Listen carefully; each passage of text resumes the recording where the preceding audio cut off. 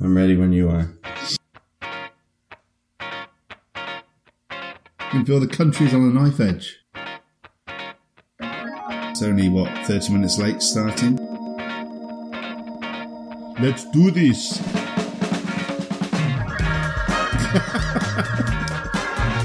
It's a joke, obviously. You are in for a treat. We're not rioting yet. I don't like that question. You're just saying shit and you don't even know what you're talking about. That Spidergate sounds way cooler than Manta Rays, doesn't it? And I was like, well, here's my 2 cents. You need a lot of scotch. That's how we should describe the podcast. If they all went out and recruited one more person, then we'd have double the number of people listening. Well then, let's start the show. Welcome back, Brad fans. How's everybody doing? Welcome back, Brad. Nice to see you. Well, thank you. I wondered if you were going to get to me. Yeah, I'm doing well. How are you, sir? Yeah, doing good, doing great. Happy to be back for another episode. The number 33, I believe. I think that's about right. And I know I've been travelling a little bit for work and personal reasons, sick. But you've been on the international tour of podcasting as well. I mean, you could call it that. Yeah. Well, international. You were in a different country, Yeah. so Czech Republic is a different country. I was in Prague, gave a little workshop talking about podcasting. Still, for the life of me, I don't know why they asked me to do it. But hey, I pretended to be professional and, put a button-up shirt on. Ooh, my word, you really splashed the cash. Yeah, talked to some physics students about science communication and podcasting. A couple of them seemed keen on it, so maybe we'll see some podcasts in the future. Check our website and Twitter, because if some of these students do start making stuff, I am going to promote that. I'll tweet it out there. There was one guy who's based in Russia, which I believe he did an interview with me, so I was on the flip side of it. So I believe he looks like he's going to post that stuff, so I'll link all that stuff out there, and we'll see where he goes with it, and we could have another fellow podcaster in the world. Cool. Well, especially physics, because as you and I have touched on before, you and I love the subject, but know very little about it. Shit all, one could say. Yeah. Well, I didn't want to put a technical term on it, but you've stepped up to the plate and done so. So, well, here's where I want to jump to with that, because here's something that everyone else seems to know shit all about, and you're the man on the inside. So maybe you could brief us all as to what the hell is happening in the UK with the Brexit. I know this is a topic that most British people I know here in Marburg are a little sensitive to talk about, but I mean, it is all the news.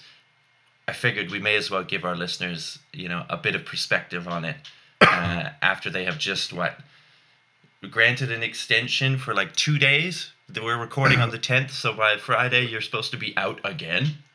Yeah, well, yeah, So where do we start? Well, I did see that there was some guy on eBay selling British Independence Day, 29th of March, 2019 T-shirts on eBay at a discounted price.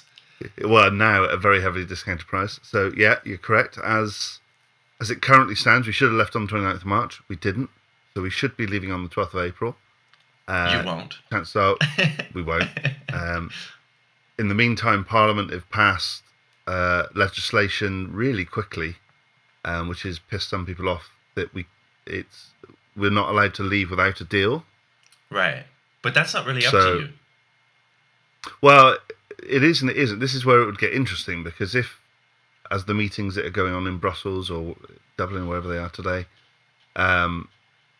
falls through and we don't get offered an extension, then the option on the table is we revoke Article 50, which is within our power to do, so therefore we wouldn't at all leave, or we leave without a deal. But if we do that, then we would be breaking our own law. So, right. Yeah. So to clarify this just a little bit, and tell me if my understanding is wrong, or maybe you don't have any better Well, understanding. I was going to say, yeah, I can't guarantee I'll know the answer. Because this is generally what the situation as outsiders looking in, reading, CBC. What they're looking in, going, what an absolute fucking mess. Yeah. Trust me, I'm on the inside, and it's much the same. Right. It seems that nobody wants to be left holding the bag of what happens in this. So Parliament is more or less saying, well, we want to leave, but we don't want to leave with a deal. So let's make an agreement or a law or something With no in Parliament. deal. With no deal. Yeah. So let's make an agreement or a law or something in Parliament saying that we won't do that.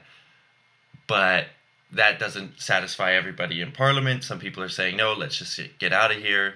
But it's like you keep making these internal agreements or suggestions as like, we're not going to do this, but we're not going to do this. But ultimately, the EU is also there being like, well, you guys can say all this stuff all you want, but we're here, like we're not negotiating anymore with you. So it seems like there's all this internal squibbling going on, and the EU's just standing there being like, figure it out.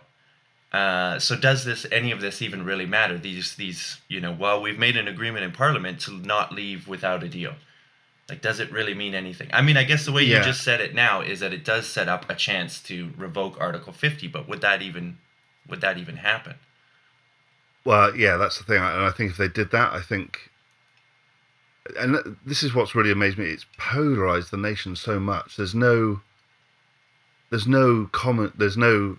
grey area now. People are really staunchly, well, let's just leave or let's just remain. Mm-hmm. And there's not really that grey area in the middle. So for those that are like, well, we want to get out no matter what the cost, the fact that we've passed this legislation saying we shouldn't leave without a deal, if we were then to turn around and say, okay, well, we're going to revoke Article 50, there would be riots on the street. Yeah. No doubt. In a way, I feel sorry for Theresa May because she's damned if she does and damned if she don't. And from a negotiation point of view, I have to assume they know what they're doing, these politicians. But it just seems to me as if it's been, rightly or wrongly, we had a referendum. I believe wrongly, but we had a referendum. We had a vote that was very, very close. And because of that, we've changed the course of this nation that will have a massive impact for generations to come. Mm-hmm. So I think there's some issues around that. I guess Europe forced our hand a little bit in that they basically said, well, we're not negotiating until you implement Article 50, which then we had to do. But it seems that we've left all the negotiation to the 11th hour. Mm-hmm. It's only the last couple of weeks that Parliament have really had full-on debates about alternatives and how we can make this work. Surely you should have been doing this 2 years ago when we first had Article 50 and then formulating a deal, as opposed to the government just going off and, generating a deal, which now, they voted on it 2.5 times? Yeah. Because they only voted on half the deal last time, and it's just not going through. So, I don't know. You have to assume these people know how to negotiate. I guess it's not easy when your hand's being tied a little bit, but I think my biggest issue, or my biggest worry, is that the government are playing party politics, and this is bigger than party politics. This is a cross-party issue that I think, they need to put their party beliefs aside and say, right, what is right for the country? If we're going to follow through with the referendum result and leave, then what is right for the country? Mm-hmm. Mm-hmm. Now, maybe it's not right that we leave, and maybe we have a second vote. There's a big movement, obviously, for the people's vote, and there's been a big petition for that. Or whether, if they trusted the public to make the vote the first time around on whether we leave Europe, then why not trust the public with a vote on what the deal is and whether we accept it? Well, because they saw what the public did. And they're like, maybe we don't want to do that again. Well, exactly. So, but then, we have politicians who make big decisions, yet they shirk the biggest decision, which was to give the public a referendum. Yeah. Why not keep shirking responsibilities? So I just have a couple things on this that I'd like to get your perspective on. Do you think that a lot of the problems right now is because of promises that were made by the Leave side that they now can't deliver on? This idea of them being like, well, this is going to be such an easy negotiation. We're going to get everything we want. we have all the power, which is what's crazy to think in the first place when you're, the EU standing there being like, you're the ones who want to leave. Like, we're not going to make this easy on you. But anyway, so that now you're in a situation where they don't want to back down from and give concessions and are, poo-pooing this deal because they've said all this stuff and it's trying to save face? Or do you think that they don't really care about what they said at all? I don't think they do care. I think there were lies told on both sides. I think there were probably more lies told on the benefits of leaving by those that wanted to leave. But I think the big thing is nobody's done this before, so nobody knows, and it's only the last 2 or 3 months that on over here there's been radio ads, TV ads, paper ads for go to this website and you can see what the impact is on your business, on your travel arrangements, on whatever. But that's the sort of information we should have been given 2.5 years ago before we went and vote on what the impact would be, because nobody knew what the impact was. Yeah. So, yeah. And even now, nobody's 100% sure what the impact's going to be because we haven't agreed a deal. But it would have been more sensible to me to give us some of this information unbiasedly 2.5, 3 years ago before we voted on the referendum than giving it to us now 3 years down the line when we've got a gun to our head saying, well, you're leaving on 29th of March, 12th of April, 30th of June, whatever it's going to be. And there's really no incentive for the EU to give you any better of a deal. In fact, their exactly. incentive is probably to make this as difficult as possible so that the rest of anytime any sort of populist government pops up in Europe that starts talking trash about the EU, they want to be able to say, look, it's not easy to leave, and it's not in your benefit to leave. So, and I think who knows what's going to happen when we eventually leave? It could be a massive success. Nobody knows. It could be a massive disaster. Nobody knows.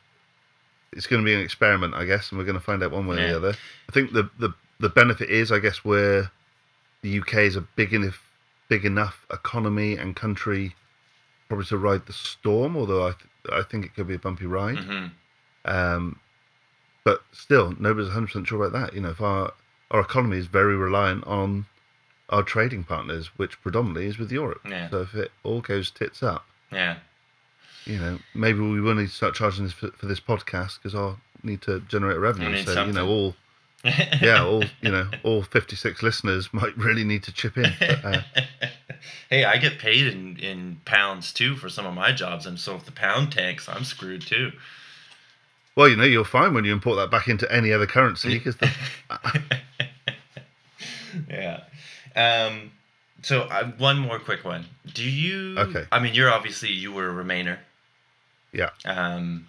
I assume that most of the people you sort of talk with about this were also Remainers, or do you have a sentiment of what, from your community, your sort of personal relationships of what a Leaver is thinking of this whole situation? Because I'm caught in the bubble of the Remainers, right?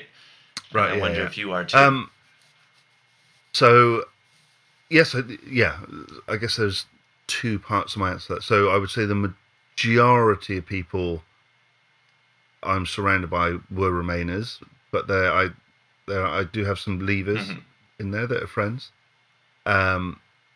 What's really hard, and I was sort of joking about this with some friends last night actually, well, wasn't really joking. It's really hard to have a conversation on this that doesn't get really heated and really emotional and people walking out of the room and leaving WhatsApp groups, and unlike any other conversation I've seen, sport is about the only thing that I've seen polarize people quite so much. But the people that I speak to that voted Leave that are within my age group, I know quite a few that voted Leave that were in the older age group. All say it because they wanted, the reason they did it is they wanted to regain control of our borders. They're worried about the influx of mass immigration that's being unchecked, which doesn't really exist, but and I get we can it's a different. We'll come back to that bit. So that's part of it, and the fact that they are staunch in their belief that it's going to really give a shot in the arm to our economy because we're going to start manufacturing again and start having industry again. which maybe we will, but I just think, the reason we don't have industry and we don't have manufacturing capabilities on the scale that we used to is because other countries do it cheaper, and those countries aren't just in Europe. Those countries are China elsewhere. Yeah, China being the big one. So the plan is that we're going to set up all these trade deals with other countries. So I don't see steel factories reopening. Yeah. I don't see coal mines reopening. Yeah. But maybe I'm wrong. I don't know. Yeah. Interesting. Well, good luck. Well, yeah. Thank you. Hopefully, the internet keeps working, so I can, have some sane conversation once we shut all the borders and we're not allowed communication anywhere else, and we become like Russia. Yeah. But Yeah. Well, maybe once this is all over, people can go back to yelling at each other and bottling each other about football and not politics. So. Yeah, that would be good. All right. I thank you for giving your perspective. I'm sure it's painful to revisit this every day. It's just the fact, like, before you came on, you're like, I might ask you about Brexit. So I thought, I better just check what's going on today, because I do follow the news every day, but you get a little bit, and the BBC have had some great flow charts of what happens if we say no to this. I've seen and then those, every day they've had to rewrite the flow chart because we've gone totally off piste. So. All right. Well, shall we move on? One disaster to the next? It's almost like we rehearsed that in pre-production. Could have been. Yeah, let's do it. Do you want to take the wheels for this one? I know you've been our guiding light on this one in the past. So well, it's the age-old, too bad for you favorite. It's time for the Ebola update. Woo. And that's right. It is still going on. Ebola has not gone away in the Democratic Republic of Congo. So, just briefly, because I think we last touched on this in February, was the last time you and I did an episode. So just in the first week of April, there was a bit of a bump in the numbers of people that have died. So 100 more deaths occurred, and that has brought the overall death toll of this outbreak to 700, or just over 700. So that rate is slow then, because I think the last time we did it, we were on about 550, something like that. Yeah. That, yeah. I remember. Yeah. Okay. Yeah. So, and I think if I remember last time I tried to do a bit of a comparison about the numbers bumping up, and I haven't looked back at those, but it looks like, by all accounts, this is still slower than a lot of other outbreaks, and slower. This has been going on since about August of last year. So when the epidemic in Congo was declared. And so now you have a total of overall cases, about 1,000, 1,100, something like this, 702 deaths, and 339 people who have recovered. But they said as of late last Friday, so the 5th of April, they were investigating another 295 suspected cases. So those numbers could go up again. But this is, like we mentioned in previous podcasts, this is the first time that a lot of the new treatments are being available. So vaccines being the biggest one. And I think it's the health ministry data from the Democratic Republic of Congo are saying that more than 95,000 people have been getting a dose of the RVSV-ZBOV vaccine. So this is the one that was... Easy for you to say. Yeah, it is. ZBOV. This is the one from Merck Laboratories. So I know in previous episodes we sort of broke down all the different vaccines, but so 95,000 people, that's a lot. And the conventional wisdom on this is that this is saving lives. This is really helping. But of course, the World Health Organization is saying that, there's still the risk of national and regional spread, and that they estimate that this will at least take another 6 months to fully deal with. I'm assuming that is if everything stays as it is and it doesn't escalate further. And this is obviously due to some of the things that we've talked about previously, fighting in the area, and then resistance of some of the communities for seeking treatment. So the fear of doctors and foreign groups operating in there, and the mistrust with the local authorities. So there was a recent study from one of the cities in the Congo, a city called Benai, and another one called Butembo, and they found that only a third of the population in these cities trusted local authorities to help them, and more than a quarter of the people in these cities believed that Ebola didn't exist. I saw that. Yeah. I saw that report in the news. Yeah. So that's kind of what they're dealing with. So even though we have these great tools, these vaccines and stuff like that, that has been able to help contain what could be a probably larger outbreak, there's still this mistrust, and then the violence. There's armed groups that operate in that area. There's civil conflict there that have been hampering it. So the other interesting thing that I wanted to update on is that in light of this, there's kind of been a shift in the emphasis of the response strategy. So lots of groups are trying to have greater community engagement, to work with those people to build that trust in the areas where they're operating. And one of the things that they've done is they've set up, and I don't know exactly where in the country, but a eye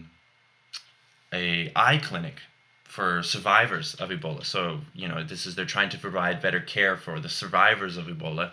Because I don't know if we talked about it on Too Bad For You. This might harken back to the old "Where's My Glasses" days, but if you don't know, Ebola is a thing. So after you've survived the Ebola infection and you're cleared, what they found was that bits of the virus can persist in the eyeball. So we, cleverly termed it Ebola. But okay. It can be nothing to do with Apple. Let's just make that very clear. And it can cause problems. Obviously, if you get like your immune system's trying to fight this virus that's in your eye, that can cause damage, or you can get actual swelling in the eye, this kind of thing. So, yeah, they've set up this eye care training program. Oh, it's in Benai, the city that we were just talking about. It's a combined effort of the WHO and the Ministry of Health and a team of ophthalmologists from Emory University and the University of North Carolina. So a total of 252 Ebola survivors were screened in the eye clinic. And 10 local ophthalmologists were trained to provide higher level of eye care in their communities. The feedback from the program was very positive, both from the survivors and the healthcare providers, the local healthcare providers. So yeah, it's things like this. They're trying to build the trust, and then actually, everything that we've learned in the past Ebola outbreaks about what problems, challenges the survivors have, they're actually addressing that. And so hopefully that will, send the message that, hey, we're not just here out of curiosity and, all of this stuff. It's like, no, we're here to help. We're here to stay. And I think anytime that you're building up the local healthcare infrastructure, you're doing a lot to stem the outbreak from spreading. So that's actually, probably one of the best ways. If you as a person in Europe or North America are worried about Ebola, one of the best things that our governments can be doing is actually helping build up the healthcare infrastructure in these countries, so that they can deal with these problems and not have them spread. So it's a wider effect than just Ebola. If you're building up the healthcare and surveillance, you're going to catch other things as well, aren't you? So right. That can only be a win-win. But when I saw the stat, and you touched on it there, and I saw the headline about, what did you say, about a third of people just didn't believe Ebola even existed in these areas.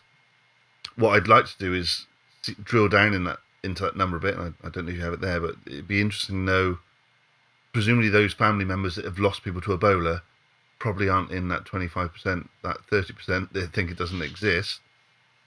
So, where are they conducting that survey? Is it in parts that haven't seen it? Right. Or is it that to me would be interesting, because I know we've talked about before, people in these countries thinking that it's a westernized thing. It's a way of, the Westerners have brought it in to wipe out the population or infect the population. So there's a lot of rumors about that, sort of colonial past of they've come in here to eradicate us or subjugate us or something like this. I'm not sure exactly what all the conspiracy theories are, but I've definitely heard that one before. Probably in a chemtrail somewhere. But, yeah. Yeah, so anyway, that's the Ebola update. So hopefully they remain on the positive side of it and can keep it contained. Like we've mentioned before a million times, it'll be interesting to see the vaccine data after the outbreak is over. And hopefully some of these programs will give us a better idea of the long-term effects for Ebola survivors. Ebola, I think it also persists in the testicles. That was another one. So it can be transmitted sexually, I believe, even after. Maybe that was when they found it in the testicles or the sperm. They didn't know if it was transmissible, but I mean, there's a chance. I'm going off memory here now from the last outbreak 2 years ago. So, but anyway, that's your Ebola update. Well, no, then it's good to be back in the world of Ebola, obviously from a distance. Yeah. No. Right on. I'm up next again, right? Moving right along. Yeah. You're swinging and hitting, so keep going, my friend. Oh man, jeez, my voice is gonna get tired here. Well, but I'm not gonna get tired of your voice. Oh, well, thank you. That just warms my heart. The listeners will, obviously, but I can push the mute button on this thing. It's just got you dancing like a trained chimp in front of me, but yeah. iPods are turning off all across the nation right now. Much like Ebola's are. All right, well then, my next story for you, Bradley, is about DNA. Have I done something wrong for a moment then when I heard the word Bradley? Yeah, you don't hear very often, eh? I don't. DNA. DNA, yeah, okay. You've heard of it. I've heard of it. I know what it is. Not in any, obviously, to the level of being a PhD scientist in it, but... All right, well, yeah. Let's do a brief rundown of what it is. It's the molecule that encodes all of our, genetic information. It's in the classic double helix that most people have probably seen, this double helix formation, and it's made up of what we call base pairs, DNA base pairs. So there's 4 of them, labeled A, G, C, and T. A and T always bind together, G and C always bind together, and this is what gives you a stable double helix molecule. And this base pairing that's very predictable also this is what gives it the predictability. So we know if we have an A, we're going to get a T, and you can build this code and this sort of programming language based on this. So this is what makes DNA so great, is that it's stable, it's predictable, it's programmable, and then it can also be translated from DNA into what we call RNA. So the machinery of your body will read the DNA code, take that code and translate it into another set of molecules that then builds the proteins and everything of your body. Okay. So this is, more or less how DNA works. And the final thing that makes DNA so great is that it's self-sustaining. It can be as long as it's in an environment where it's not going to fall apart and degrade and stuff, it will replicate, it will, be alive, basically. So this is what makes DNA great. This is why it's perfect for evolution and perfect for programming living things. And it's also why, since we've discovered it, people have always been fascinated in, well, how do we use this code? How do we program DNA to do things?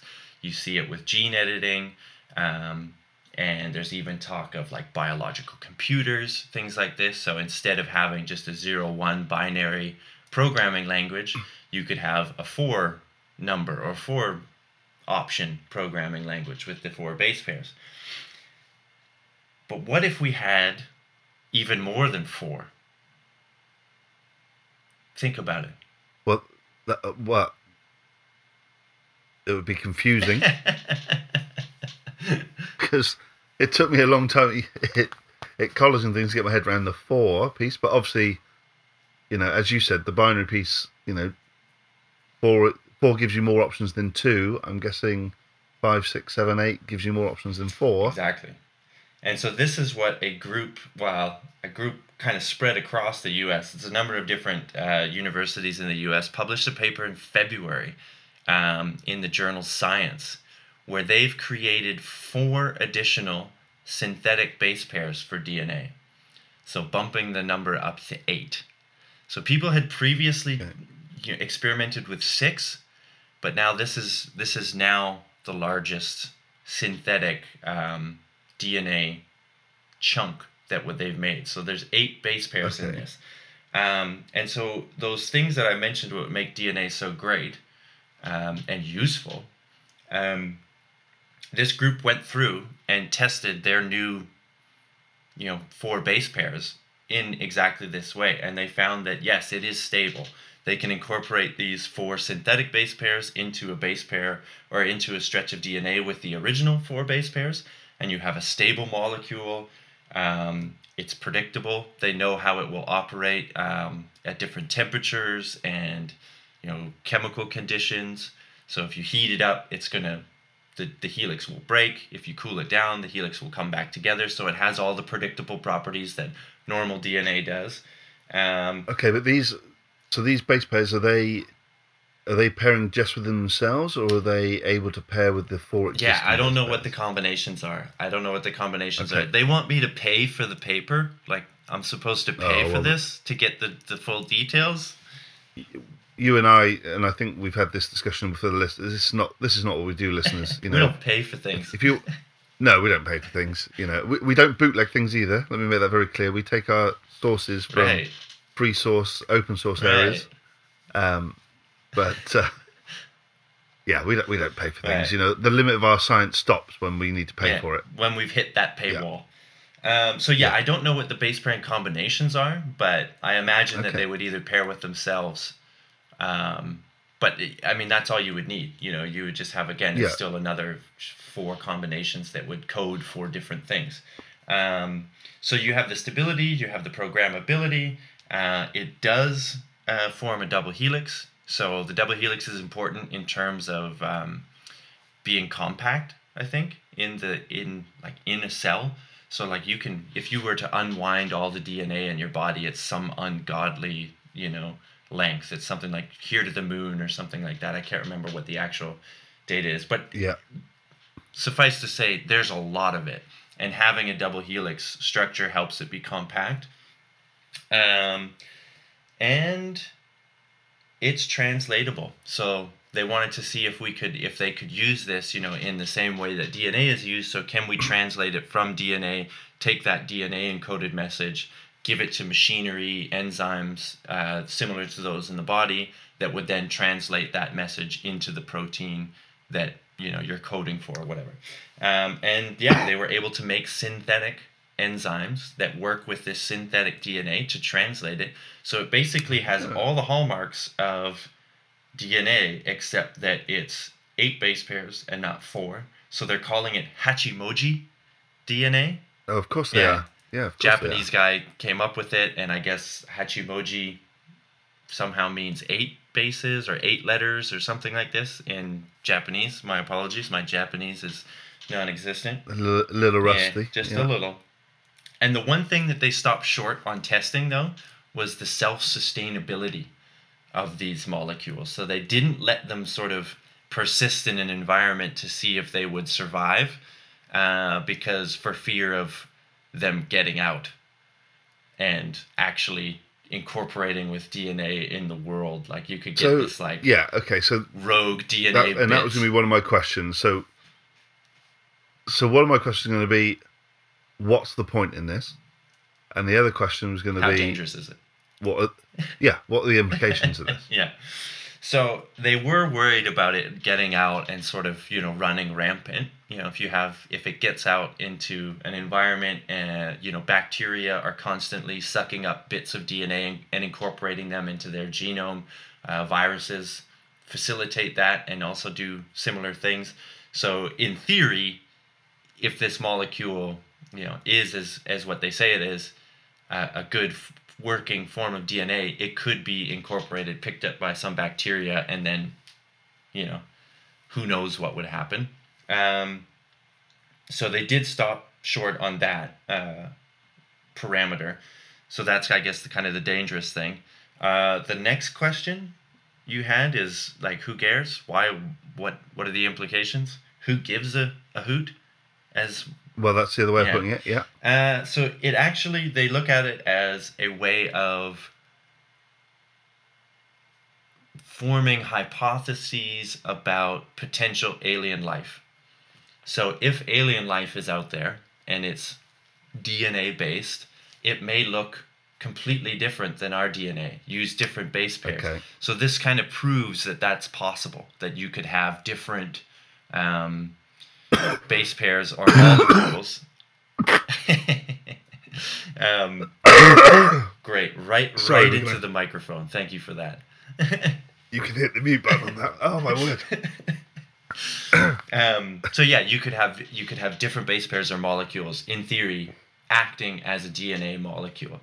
So it just kind of goes to show that maybe life out there won't be based on the GCAT format, but it will have some other bases, but it will still be this double helix genetic molecule that programs life and blah blah blah blah blah blah, all that stuff. Okay. So there's that, but then there's the implications for us in our biology, in kind of like what we talked about at the beginning of this piece here, where you have increased storage capacity.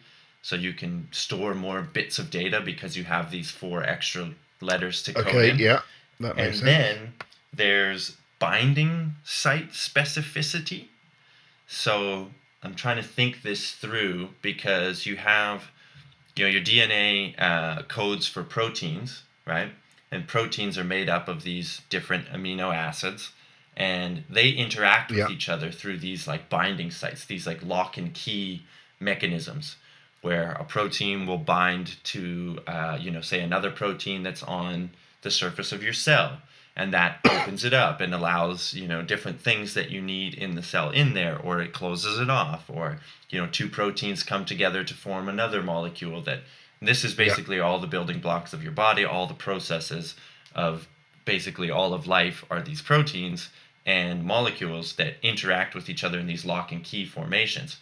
And some of the binding sites are very, very specific, and we can't, say, develop drugs for some of these binding sites because we can't figure out how to get in them, or we don't have enough, molecules to attach there. So with these, I guess with this greater ability to build a larger, DNA code, and therefore like a more intricate protein or a larger protein, they figure they can get better binding site specificity, so they could lock in with some of these binding sites better or tighter, or again, I'm not sure the complete logic behind it, and I'm kind of flying by the seat of my pants here, but that's the idea behind it. And I mean, it's really cool if you think about the idea that we have, CRISPR and stuff like this to make DNA and synthesize DNA. If you can expand the storage capacity of DNA, I mean, I've said it before, people. Well, biotechnology, gene editing, I'm all for it. Let's do it. This is. Well, and we've always joked about having a Canadian hockey stick for an arm. Maybe this DNA will give some sort of X-Men type powers, so that it could be a reality flash and not just an artificial stick stitched on. You can actually grow your own almost. I mean, if I had the ability to grow anything, would I grow a hockey stick? I don't know. We'll see. Well, you're Canadian. I feel pretty certain the hockey stick would be high up the list, if not top. Yeah. No, I mean, it's an interesting, I guess, proof of concept that you can do this. I think the alien life thing is cool, because until we can speculate all we want as to what life might be on other planets. Our only frame of reference is sort of genetic, DNA-based life, but this just shows that even DNA, or as we term it, genetic life like this, isn't necessarily what we think it's going to be. So, I mean, we still have to find something out there before we can start going down that road, but it's an interesting thing. And then, like I said, just the ability to, even if we're not doing genetic editing in people, the idea of a biological computer based on DNA that can do computations, that's a programming language and stuff like that. If you can expand, what nature has created as a really great programming language and make it better, that's the other really cool thing I think about with these sort of stories is all of these, taking, look at what nature's done to solve these issues that we have, problems that we might have in our human material world, and just, hey, nature's already solved it. There's a great bit of software right here.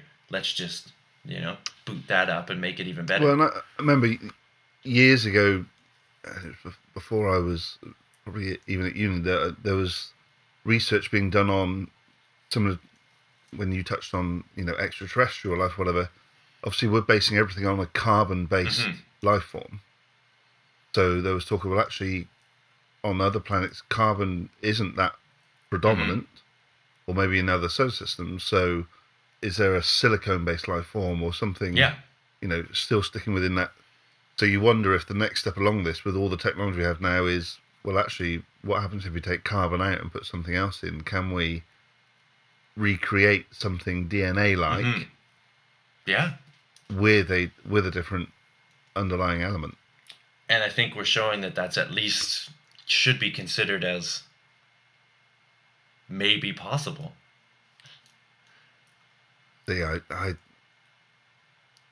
This is making me, in a totally different way, I'm thinking of Mad Mike Hughes here with the old flat Earth theory. I'm wondering if there's a pocket of people we haven't exploited. We've tried to lure in the flat earthers, Flash, as listeners. Wonder if we should be luring in some of the extraterrestrials, or at least believers in extraterrestrials. Obviously, we could lure in actual extraterrestrials. That would be amazing. But, I'm not sure if they have access to all the forums we're on. And if Twitter we could get them for an so exclusive podcast interview, that would.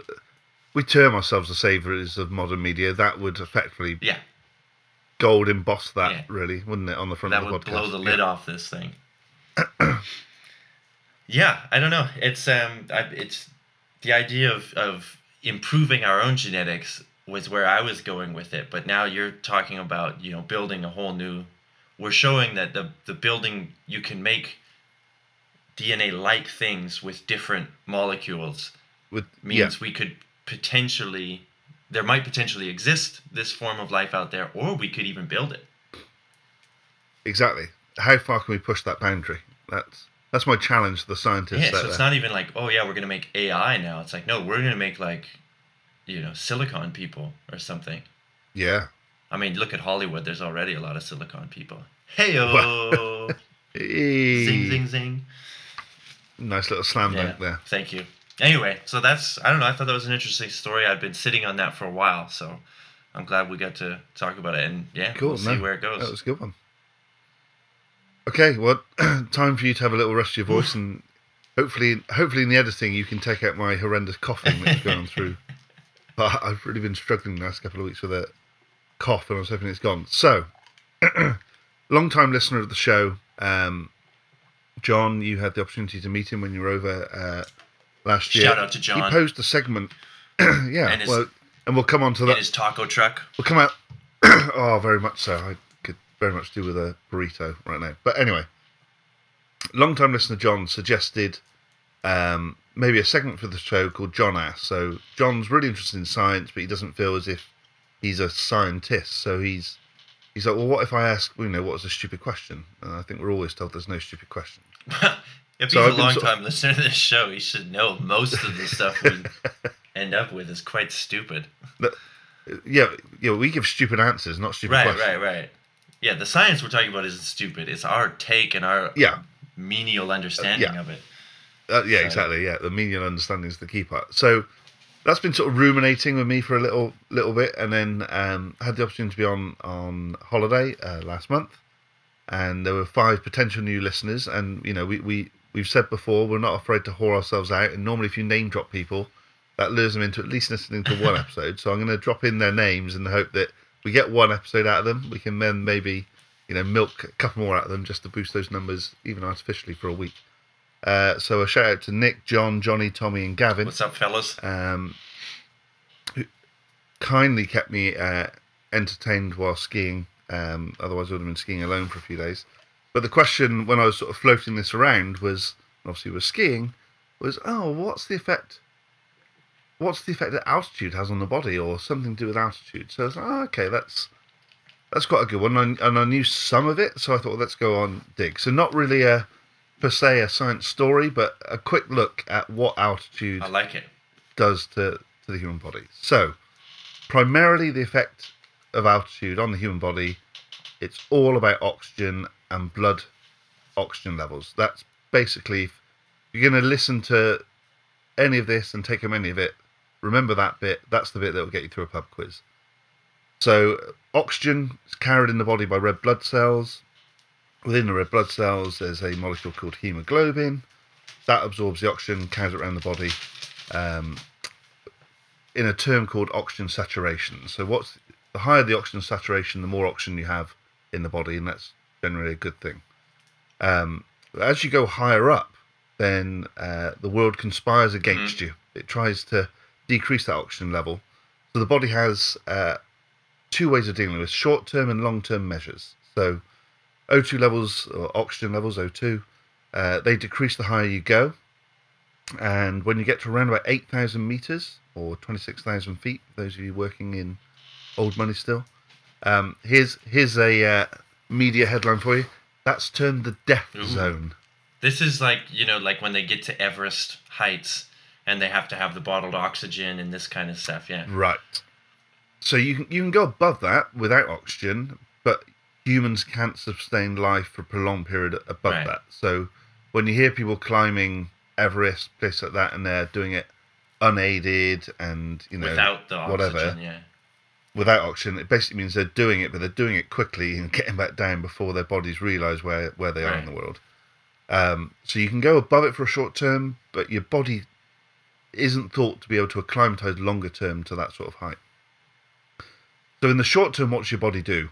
Very simply, increases the rate in which you breathe. So you breathe a bit deeper, you breathe a bit faster, and I definitely noticed this when I'm skiing in the mountains, that I can sense my body doing that. But there is a knock-on effect to that. So the knock-on effect is that although your oxygen levels increase, which is what your body's trying to do, also your blood pH, so your measure of acid and alkaline, that increases. So your blood starts to become more alkaline, basically because you're expelling the CO2 more quickly. Right. So you get a build-up of bicarbonate, and it's called respiratory alkalosis. And that's the same sort of effect you get when you see it on films quite a lot, when people are hyperventilating. And then people tell them to breathe into a bag. The reason you're trying to do that is to put a little bit more CO2 back into the system to restore some balance. So as well as the breathing rate, the heart beats a bit faster, obviously to pump things around a bit quicker. But your body will also start to suppress non-essential functions. So things like digestion or circulation to the extremities and things like that. It'll try to keep it round the heart, round the lungs, round the brain, key areas. That's the short term. Long term, the body gets really clever. And this is, I'll come on to in a minute, where athletes can sort of expose some of this. So longer term, and some of the longer term ones that start from around about 4 days in, but some of them take weeks. Your body starts to adjust, firstly, to the alkalosis. So the blood becomes more alkaline. Your body adjusts to that after about 4 days. And basically, the way it does that, it just tells the kidney, start peeing this stuff away. Rather than, we're not going to breathe it out, so you need to pee it away. So that's the first change that happens. And as I said, that's quite quick, about 4 days. But then it starts undergoing some physiological changes as well. So you get lower lactate production, mainly because it's reducing the amount of glucose it's breaking down. So you get less lactate forming. So lactate is like the acid you get when you've been for a run. Oh, right, and like the muscle soreness and okay, yeah.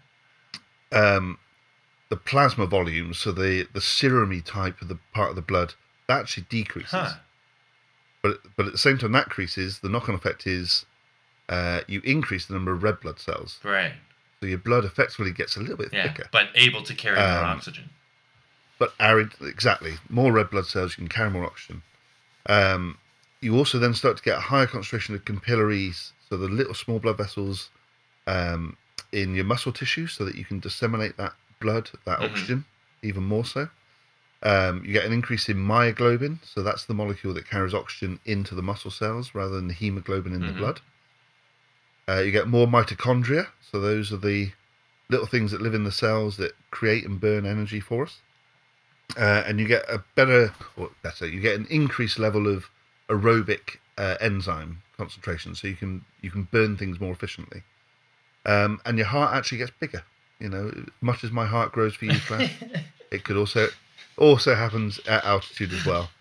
And your blood pressure actually increases as well to try and force the body to oxygenate itself more readily. So, what do athletes? So athletes are the ones that jump on this. So you probably see a lot of it when you see athletes training at altitude and stuff. Excuse me. The reason for that is to try and get some of these longer term effects, because if you can increase the amount of oxygen you burn, then that tends to help your athletic performance.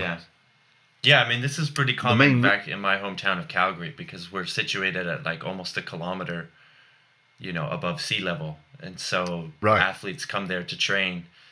They grow all this new hemoglobin, and then when they go to compete at sea level, they can burn way more oxygen and carry more oxygen. There you go. So, the way that the body increases its red blood cell is through a mechanism powered by EPO, so erythropoietin. That basically is the messenger that tells the body you need to make more red blood cells. EPO, a lot of people probably recognise that there, because it's also the thing that athletes abuse, and it's one of the drugs commonly tested for. Yeah, Lance Armstrong so if you inject yourself with using that, was he not? There you go. So therefore, you need to look for when people are tested, you're looking for the synthetic version of that, because obviously if you're training at altitude, then there's going to be a natural increase in that already.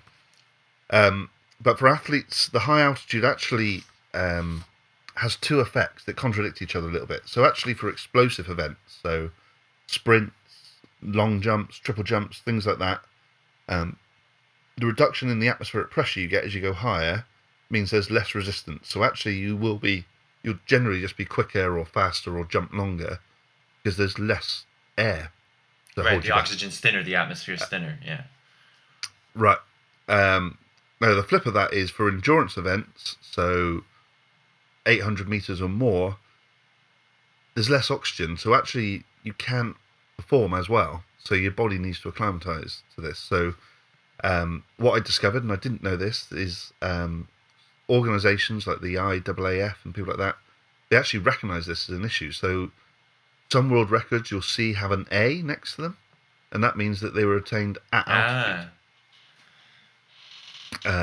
So when I was digging into this, I think the Summer Olympics in '68, were held in Mexico City, which is quite high, and so therefore a lot of world records were broken in sprints and the jumping things there that were never beaten for a long, long time because they were set at altitude. So I never knew that. So I thought that was quite interesting. It's kind of interesting that they put that little asterisk on it too. Just like, good for you, but come on, you were on the side of a mountain. Yeah, exactly. So I thought that was interesting. I didn't know that. But actually what they've shown now is athletes should take advantage of the live high, train low philosophy. Okay. So if you're living high, then obviously your body's acclimatizing all the things we said earlier. You get more red blood cells, more mitochondria, more myoglobin. But actually the downside to that is training at higher altitude is actually harder. So actually when you come down to lower altitude, you can sustain your training for longer once you've got all these things. So actually live high to get your body acclimatized to it, but then train at a lower altitude so that you can increase your performance. So you're training with those natural advantages given, Exactly. Okay, that kind of makes sense. Yeah, exactly. So those were the main bits. And then the other little bits I found which just made me smile because I've seen it. I don't know if you've ever watched like Top Gear or the Grand Tour type program. So altitude sickness is the big adverse effect that altitude has on you. So you get headaches, you become a little bit disorientated. So the mildest form is acute mountain sickness. Basically, it's your body's basically being starved of oxygen slightly. That's what it is. So you get headaches, you might start to vomit, you might get tired, dizziness, confusion. But it can actually progress to more serious things, like pulmonary edema or cerebral edema, so fluid on the lungs or fluid on the brain. What made me smile like this is actually one of the things that they will give to try and prevent this or to treat it is Viagra. Oh, I've heard of that, and I can't remember why they do it. Well, because originally that's Viagra and Cialis and that class of chemistry were actually looked at to lower hypertension, to lower blood pressure. And they do that by being a vasodilator and pushing blood to other parts of the body. And then obviously that side effect was spotted in clinical trials, and Viagra obviously now more commonly prescribed for erectile dysfunction than for people with altitude sickness. It could be both. Why can't it be both? Well, so there's some speculation out there that, there's not been a lot of clinical trial work done on Viagra for altitude sickness, or, these severe cases of altitude sickness, the edemas. But you find that a lot of people will carry it with them when they're climbing mountains. So if you get, you ever get stuck with, caught with some blue pills in your pocket, then you can just say that you're a mountaineer and, you're on your way to Everest, and you may or may not get that. And if you see that guy coming down the trail in front of you, and his pants are an inch shorter, watch out. Yeah. Well, watch out if he's behind you more than if he's in front of you, I would say. But so as I said, not really a science story as we normally do, but a little bit into altitude and the effects on physiology. And there you go. So hopefully that quells some, and maybe it raises more questions than it answers. But there you go.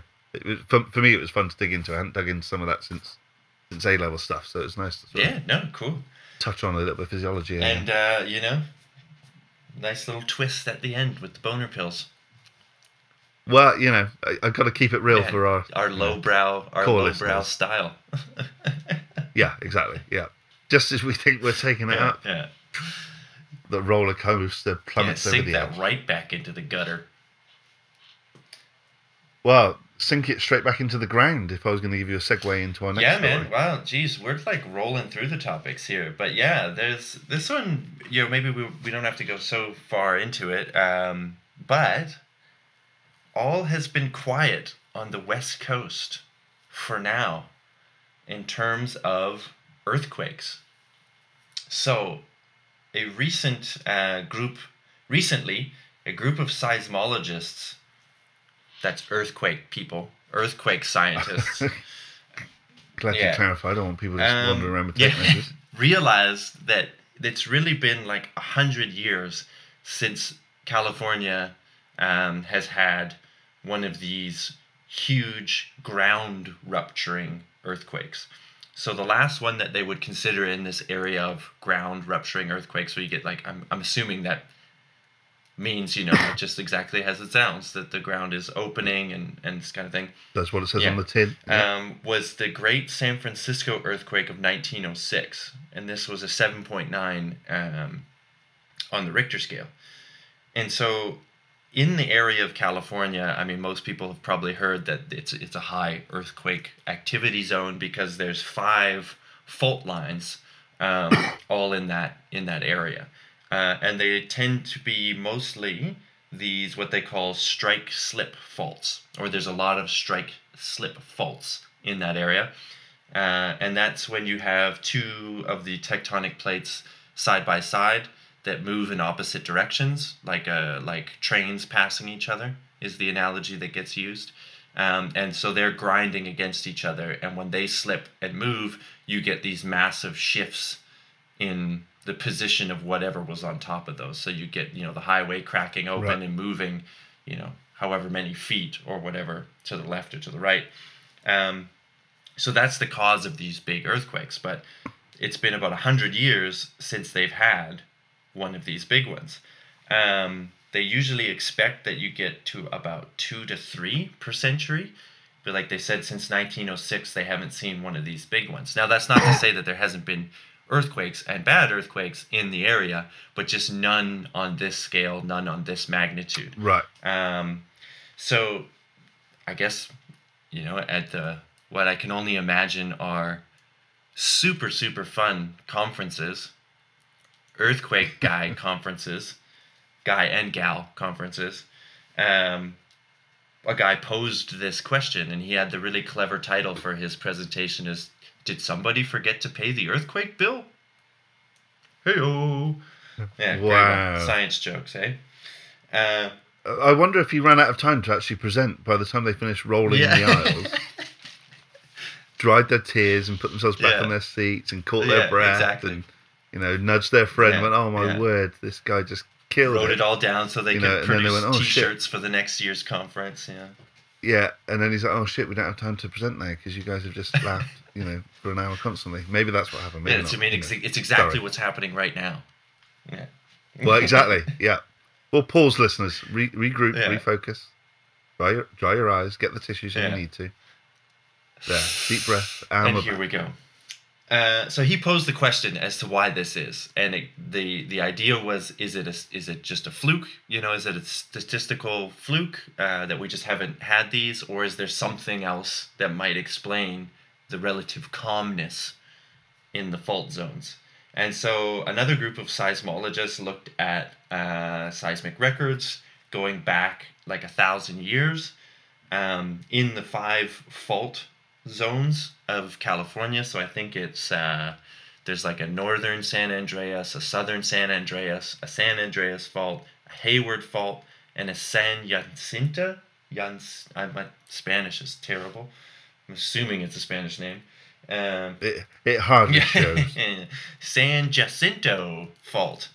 And they found that the chances that this is just like a statistical anomaly, or the likelihood that all of these faults have been quiet like this by chance, is about 0.3%. So they came to the conclusion that it's not by chance, and that there might be something that has sort of stabilized these faults for these 100 years. And the fact that they've been quiet for 100 years hasn't happened for at least 1,000 years. So they don't know what it could be. Classic science story. Yeah, we think it's something, but we don't know what it is. That's calming the faults. But they are saying that, maybe the next century could be a bit more active than usual. Like I said before, they expect about 2 to 3 per 100 years. So maybe you see something like 3 to 6 or something like that. Now they, go on to caution, of course, that just because it hasn't happened in 100 years doesn't mean that it will double next year. But with all of these things, volcanoes, earthquakes, this kind of stuff, anything tectonic in nature, it's statistical, it's stats. So I think the quote from the article I was reading was, "The statistical dice may be loaded in favor of more earthquakes in the next century." So watch out, California. I mean, maybe it turns out that The Rock and his mega hit San Andreas is just foreshadowing the next big one. Maybe The Rock knows something we don't. Maybe. Well, when you see The Rock doesn't live in California anymore, that's probably when you just think, Clue. The Hollywood elite. I don't trust them. Yeah. Yeah, they're probably spreading Ebola around just to kill off people and setting off earthquakes as and when they want. Yeah, so. Keeping us sheeple subjugated. Typical. Yeah. And then they're just going to throw us all into the gods of the earth that live below the fiery depth. Maybe. Man, why don't they invite us to the earthquake conference, Oh, yeah, I can think so. We would slay at that conference. Yeah. Well, that's some earthquake news. So get ready, California. If you're listening in California and you weren't already prepping, start now. Then start now. Yeah. So what would that be? Well, I guess, the tingage you like. But if that fault opens up where you are, you're more or less hooped. Nothing you can do there. Yeah. Yeah. Maybe just move. Yeah. I hear Utah's nice. Well, I was going to say move to Britain, but, we've got Brexit going on. We're shutting our borders. So... Britain's closed. Nice try. Yeah. no room at the inn here. Canada's too cold. Don't go sleep there. in the. Well, there's a few issues going on in Canada which we've not touched on today, but you're, fantastic Prime Minister that was being seen as the future of world leadership. Yeah. He's got some fault lines opening up in his government, that's for sure. Oh, see what you've done there. Mm-hmm. That's a story for another day, though, and I'd be happy to get into it. But that is. We'll leave that for another day because do we have time for more? Because you got to run, don't you? Well, let's do one more because I've done the research and I feel short. Let's not waste it. It's a quick one. So, and let's do it before I forget about it because aptly it's about memory loss. Or more aptly, it's about reversing memory loss. So, the headline is applying mild electric shocks to the brain can reverse memory loss in older people. Ah. Okay.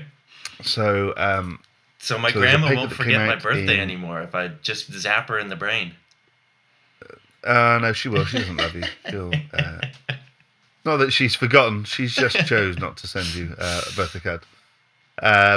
So there's some research being done out of Boston University. It's been published in Nature Neuroscience this month or last month. Basically, one of the co-leaders, Dr. Robert Reinhardt, the paper's shown that stimulating working memory part of the brain can reconnect circuits that become damaged or faulty with age. So working memory actually declines over time, as I think most people are sort of acutely aware. And working memory, what that means is the short-term memory. So it's the memory we use for immediate tasks. So if you're doing a quick maths calculation, if you're reading, if you're trying to remember a shopping list, and some decision-making pieces, that's the memory that as you get older starts to decline.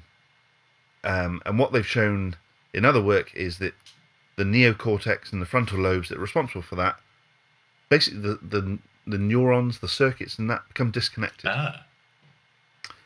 So what they've shown in this work is actually by stimulating that part with mild electric therapy, actually causes those circuits to reconnect. So what they did for this study is they took 42 younger adults, so between the ages of 20 and 29, 42 older adults, so 60 to 76, and they basically gave them a spot the difference type task. And what they found was that the older group was slower and less accurate than the younger group until they basically put scalp electrodes on and gave them 30 minutes of mild electrical stimulation in the older group, and then suddenly their scores came up to match the younger mild group. Electrical stimulation. So as I was reading this, I kept having flashbacks to that opening scene in Ghostbusters where Bill Murray is electrocuting the shit out of the guy for not being able to telepathically read what's on the card. That's basically what I had in my mind. I'm sure it was way more scientific than that, but that's what I had. But what they also shown was the effects lasted for, and they only went up to 50 minutes, but the effects lasted for up to the 50 minutes. Oh, so you shock them and then let them do the task. Stop shocking them, let them do the task, and for 50 minutes they're just as good as the younger group. But then after that they revert back to. Well, and they stopped at 50 minutes, so they don't know. I'm assuming they did revert, but so that's the next way of testing. So so they've said that obviously this is early stage work. It's in healthy volunteers, but they're saying it could show a new way to boost brain function in those with age-related decline, so dementia, Alzheimer. Dude, patients. I can already see this getting into the wacky health nut community where they're like zapping themselves. You just zap yourself every morning. Increases brain function, and then take your neurogenic pills and all those. Flash, my friend. Neurotropic this is pills, why I love you. This is why I love you. So, Dr. Robert Reinhardt, the guy that co-leading this, basically said, this is early stages. Healthy volunteers. Quote: much more basic science has to be done first. Now, I would say slapping electrodes onto somebody's scalp and giving an electric shock it's not quite up there with the 4 base pairs of DNA that we've just been talking about creating artificially. How much lower, basically, do you have to go? Yeah, but then the next piece is that, right, but then you've hit the nail on the head. There are already companies working to bring this technology to market. Yeah. So basically, they've taken the TENS device that can be used for pain relief and for birthing and for, obviously, if you want to create a 6-pack, you just put the electrodes on one. Just don't stick it on your abs. Stick it on your scalp. Bob's your uncle. You'll be a brainiac. For 50 minutes at least. Well, at least 50 minutes. Maybe longer. So while I was going through you got an old car battery you're not using? Hook it up. Connect it to your nuts and see what happens. Well, so as I was reading this, it's like, well, hold on, this just taking me back to like the, when you see films or you read articles from, mental asylums and in the archaic days, things like that from years ago, when they gave electric shock therapy, and a little bit of me was thinking, well, surely you're scaring me into making me think more about this, because if I don't think, you can give me an electric shock. But anyway, as I was reading this and reviewing this story, there was a link about the other uses of electrotherapy. And I was like, oh, well, sure, these are all outdated now. We're not, strapping mental patients down and, people that are gay and trying to zap it out of them. Zap the gay away, yeah. Yeah, that was a slogan, wasn't it, once upon a time? And I know in some countries that does still persist, which is incredible. But no, so other uses that have papers behind them, science behind them.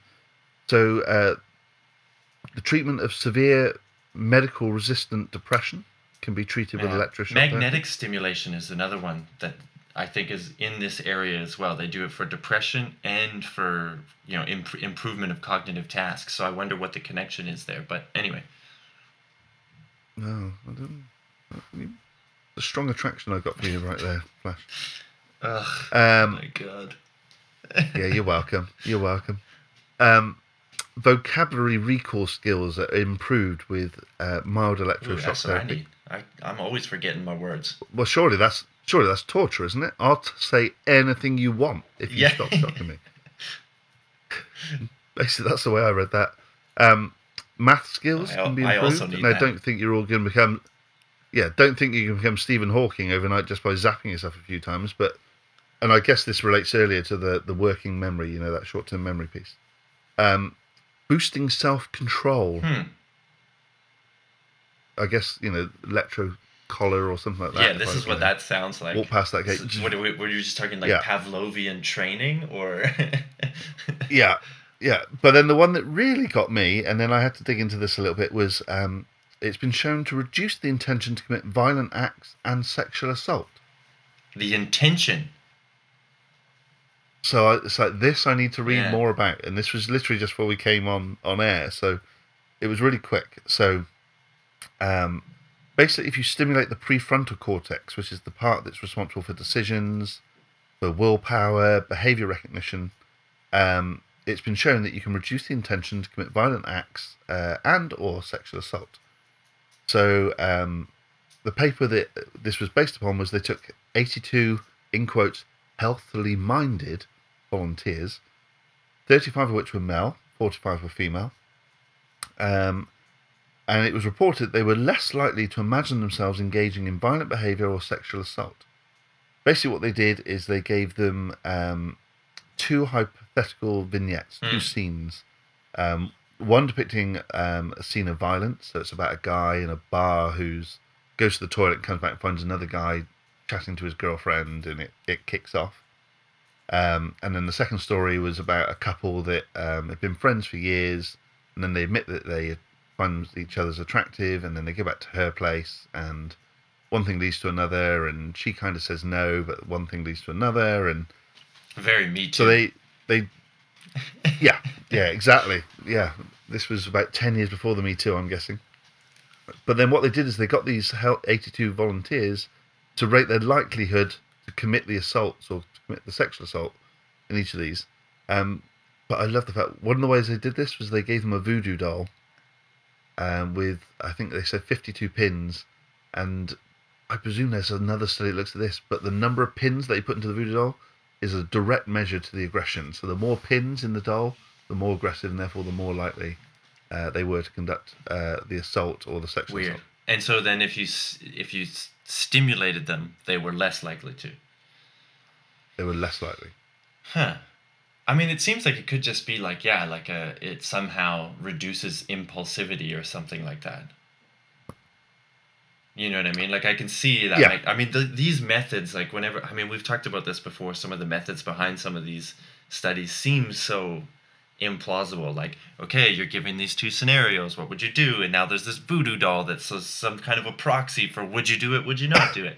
Like, to anyone listening, they're probably like, this sounds like bullshit. Like, this sounds like bullshit science. To me, it kind of sounds like I need to read it to be like, well, how is this, Well, obviously we're presuming that they have some established methods and that these are the best ways to do this.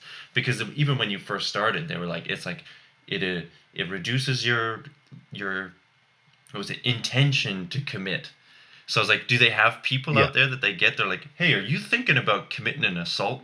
Come in for this trial. We need to, take a look. I was thinking they have people that literally that's all they do every day is they just commit assault and sexual assault. Like criminals, yeah. And then they zap them and they go, oh no, I don't want to do that anymore. I think I'll just go and get a biscuit and a cup of tea. I don't know. It's interesting, but I think it's cool because, like I said, there is other work out there that does magnetic stimulation on for depression. I mean, it's a treatment option for depression at the moment. I don't know that anyone fully understands how it works, but they've also done this same thing with like cognitive tasks. So there was a Radiolab episode, it's a podcast radio show in the U.S., where the person investigating this technology, the journalist or whatever, it was like a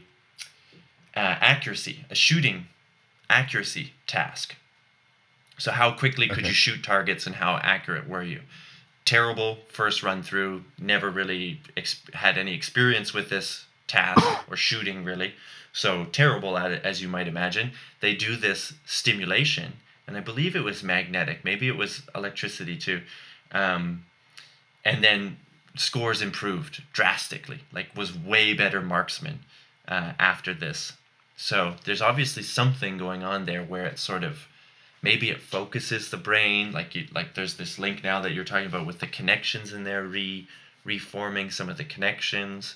Maybe it's just like clearing the cobwebs out. You got all these neuronal connections that work on, electricity basically. So you just zap, you send some current through, and maybe some old connections that weren't being used, all of a sudden they got a fresh jolt of juice through it, and then that sort of reawakens them. I mean, this is my like Frankenstein. This is my total speculation on as how this could work, because I have no idea. But it's just like you're just like flushing out the pipes, just like with this electricity, and then for 50 minutes your brain has just got all these connections and ready to go. And it also makes me think of like superhero stuff, like this sounds like something in a comic. He got zapped by electricity and then all of a sudden had these powers. It's like, well, maybe there's some kind of truth to that. Maybe there's something in it. Yeah. So you heard it here first. With our mix of new DNA and lightning bolts, who knows what we might create. Yeah, science is really just so simple. You need a couple chemicals, some petri dishes, and a car battery. I mean, and a shitload of electricity, and some risque scenarios in a voodoo doll.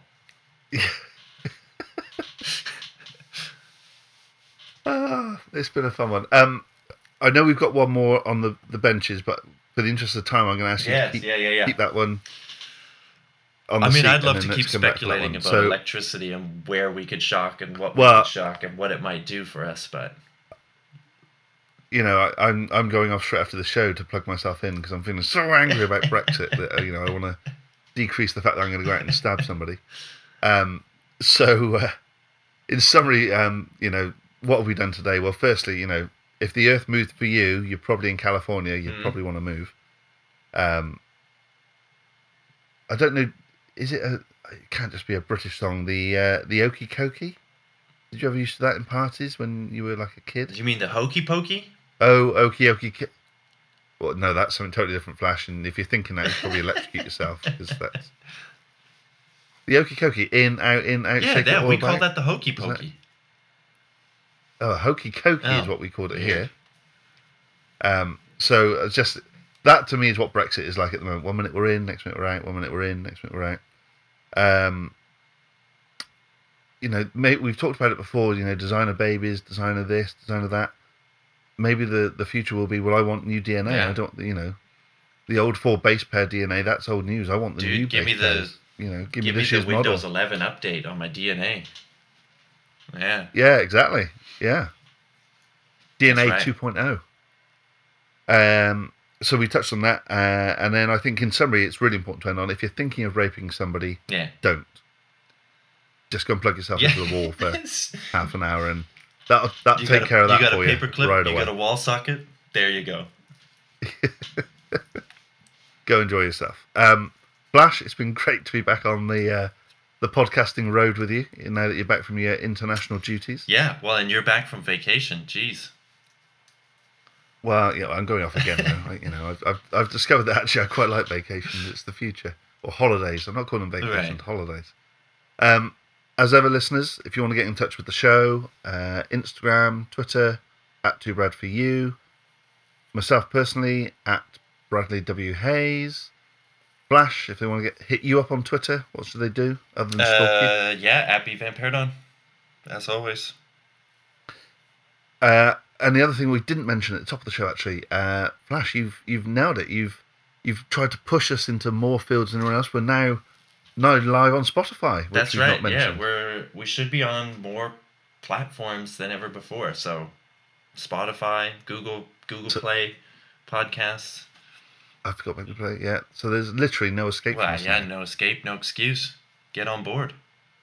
Okay. Tell your Yeah. friends. If you've told your friends and they were like, Yeah. "Oh yeah, but how do I get it? Oh, I don't want to do iTunes." Well, yeah, no excuse. You got Spotify. I don't know anyone in the world that doesn't use Spotify. No, and you know, maybe your friends forgot to go and listen, in which case Yeah. jog their memory, either with electroshock therapy or just by saying, well, they're now on Spotify, Google Play, iTunes, Stitcher, Yeah. all that good stuff. You don't need your taser, but hey, if it helps. But yeah, exactly. We're not, you know, we're not saying use it, but we're not saying Yeah. don't use it. I'm Is that what saying we're I would advocate threatening people to listen to the show with a taser. Well, no, then I'd say you need to shock Oh, yourself, right, yeah. Okay. Flash, because that's violent behaviour. But you know, if you're using that taser for medical purposes to jolt, you know, memory cells Yeah. back into forming new connections, If then you need then, the reminder then I'm to on board. subscribe on any of these platforms. Yeah. Yeah, then that could be one Okay. way of doing it. Other ways are available just to cover ourselves legally. You think we've dodged the bullet on that one for our lawyers? Yeah, I don't know. and We'll see their if lawyers Spotify and- kicks us off in the next couple days. Okay, that's true. Flash, as always, it's been great. Stay safe, and listeners, stay safe. Keep listening. Yeah, See you next time, pleasure's sir. always mine. Thank you all for listening. Catch you next time. Cheers.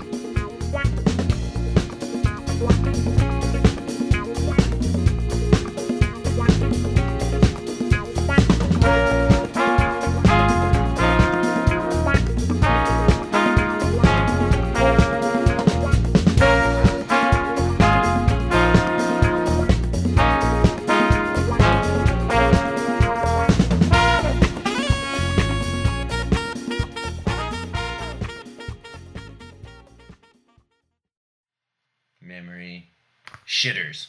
That's what I'm Right writing. in the. That's what I'm writing in my notes. Right, we just flush through these stories and off we go. Ah, hilarious. And if this ends up in the pre-roll or the post-roll at the end, then and we don't touch on the toilet story, people are going to be like, "What are they talking about? What are all these shit jokes?" Not that I think anybody takes that part of the show seriously. Well, I also think most of our jokes are shit. So I guess it goes either way, really, doesn't it? It works, yeah. It works. All right.